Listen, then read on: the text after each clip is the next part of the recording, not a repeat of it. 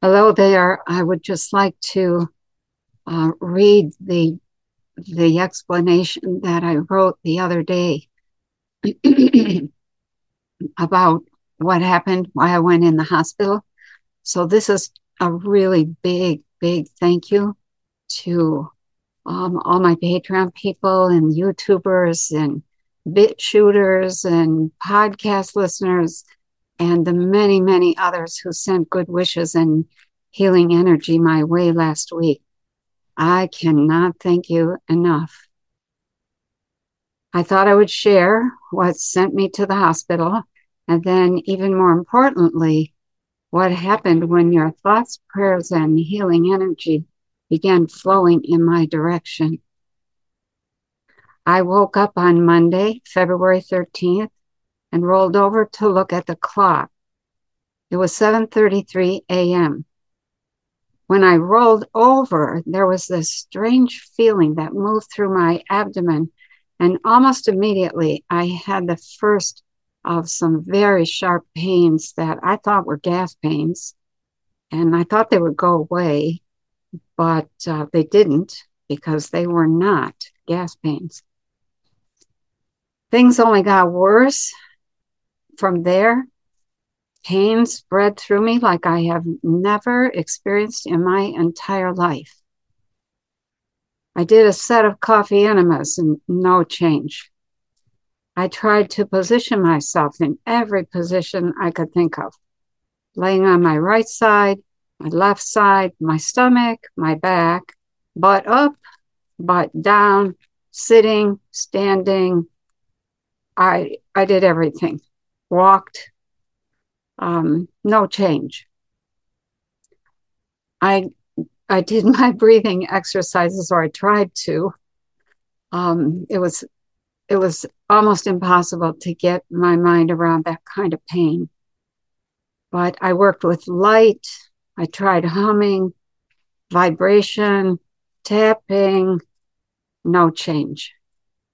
I got on the BCX and I ran programs for gallbladder, cholecystitis, gastritis, and general healing, but nothing helped. Around 11 a.m., I called a friend to ask that he run his BCX for me.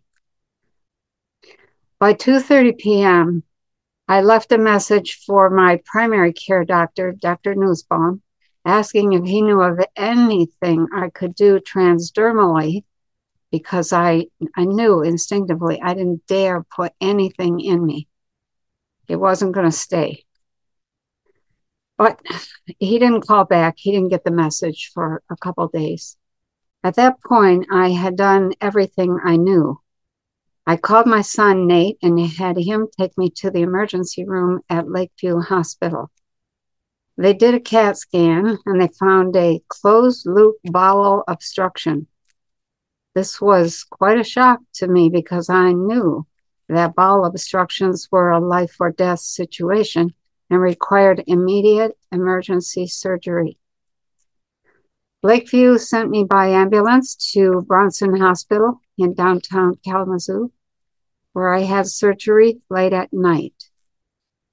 It turned out that the small bowel had gotten caught in some old scar tissue, and when they cut out the scar tissue, the bowel turned pink immediately and showed evidence of peristalsis, which I thought was wonderful. The good news was that the bowel had not begun dying, which would have required a portion of it to be cut out and the two ends sewn back together. A much more difficult situation. And I think that maybe the bowel had not started dying because of my meager efforts to send light, to breathe into it constantly, even though I could barely stand the pain. The BCX treatments, I think all of those things together kept that bowel from dying, because it starts dying immediately as soon as you get an obstruction like that. And after 12 hours, usually you have to have a bowel resection. But my surgery was somewhere around 10 10:30 at night. And that was much more than 12 hours. And that bowel was still alive and well. So that's the basic story of what occurred. But the rest of the story is perhaps even more important. By the time I first arrived at Lakeview Hospital, the pain was so intense that I could hardly breathe, and I was having a hard time staying present. They gave me fentanyl, and then Dilaudid, and oxycodone, and Flexeril. These are heavy-duty narcotic drugs, and they were continued after the surgery. The incision was large, and I felt like my insides had been treated by an egg beater. And the day after the surgery was a haze of pain and drugs. Wednesday was no different until toward the evening, when it was as if the pain had suddenly been switched off. It was like someone flipped a switch. I stopped taking the drugs, and late at night, I was well enough to sit up. I felt bad that I had not been able to do the tea in consciousness, so I opened my iPad and went to Patreon to see if Daphne had canceled things. And of course she did. Thank God. And there was the announcement of the healing meditation done by JC, Julie, and Elena, and so many wonderful thoughts that people were sharing. It made me cry. And I was struck by the realization that the outpouring of love and healing energy was the reason the pain had suddenly disappeared. That pain never came back.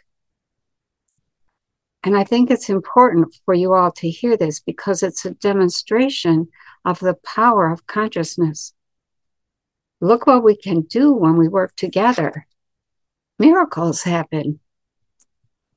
And now I'm wondering what other miracles we could accomplish if we put consciousness to work.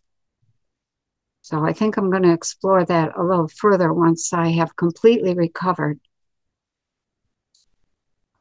Anyway, the doctor came in the next day, which was Thursday, and said I was doing so well that I was free to go home if I wanted. He originally told me I would be in for 7 days. But when he said that at 2.5 days in, my reaction was, I'm out of here. And I came home Thursday evening and then slept for the next 3 days. No pain pills needed. Nothing. So I will close by saying to all of you listening to or reading this, that I am so glad I took care of myself for all these years because, man, I needed that core strength to get me through this past week. Yes, over the years, it was nice to be able to move like I was still 25 years old. Yes, it was flattering to hear people say I looked 20 years younger.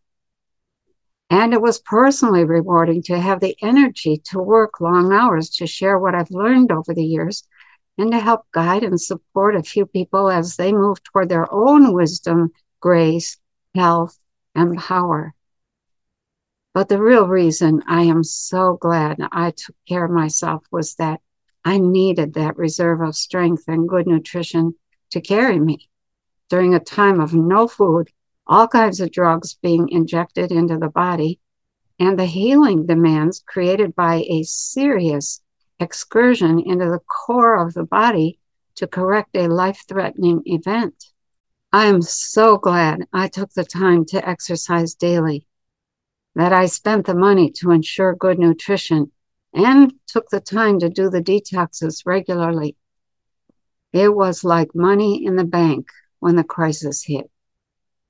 My core strength is in serious need of replenishment, but my arms, legs, lungs, and brain were wonderful backup support systems. So let me share a funny little story. The doctors came in on Tuesday morning and said I had to breathe in while sucking on a plastic tube that raised some kind of disc to the level of 750.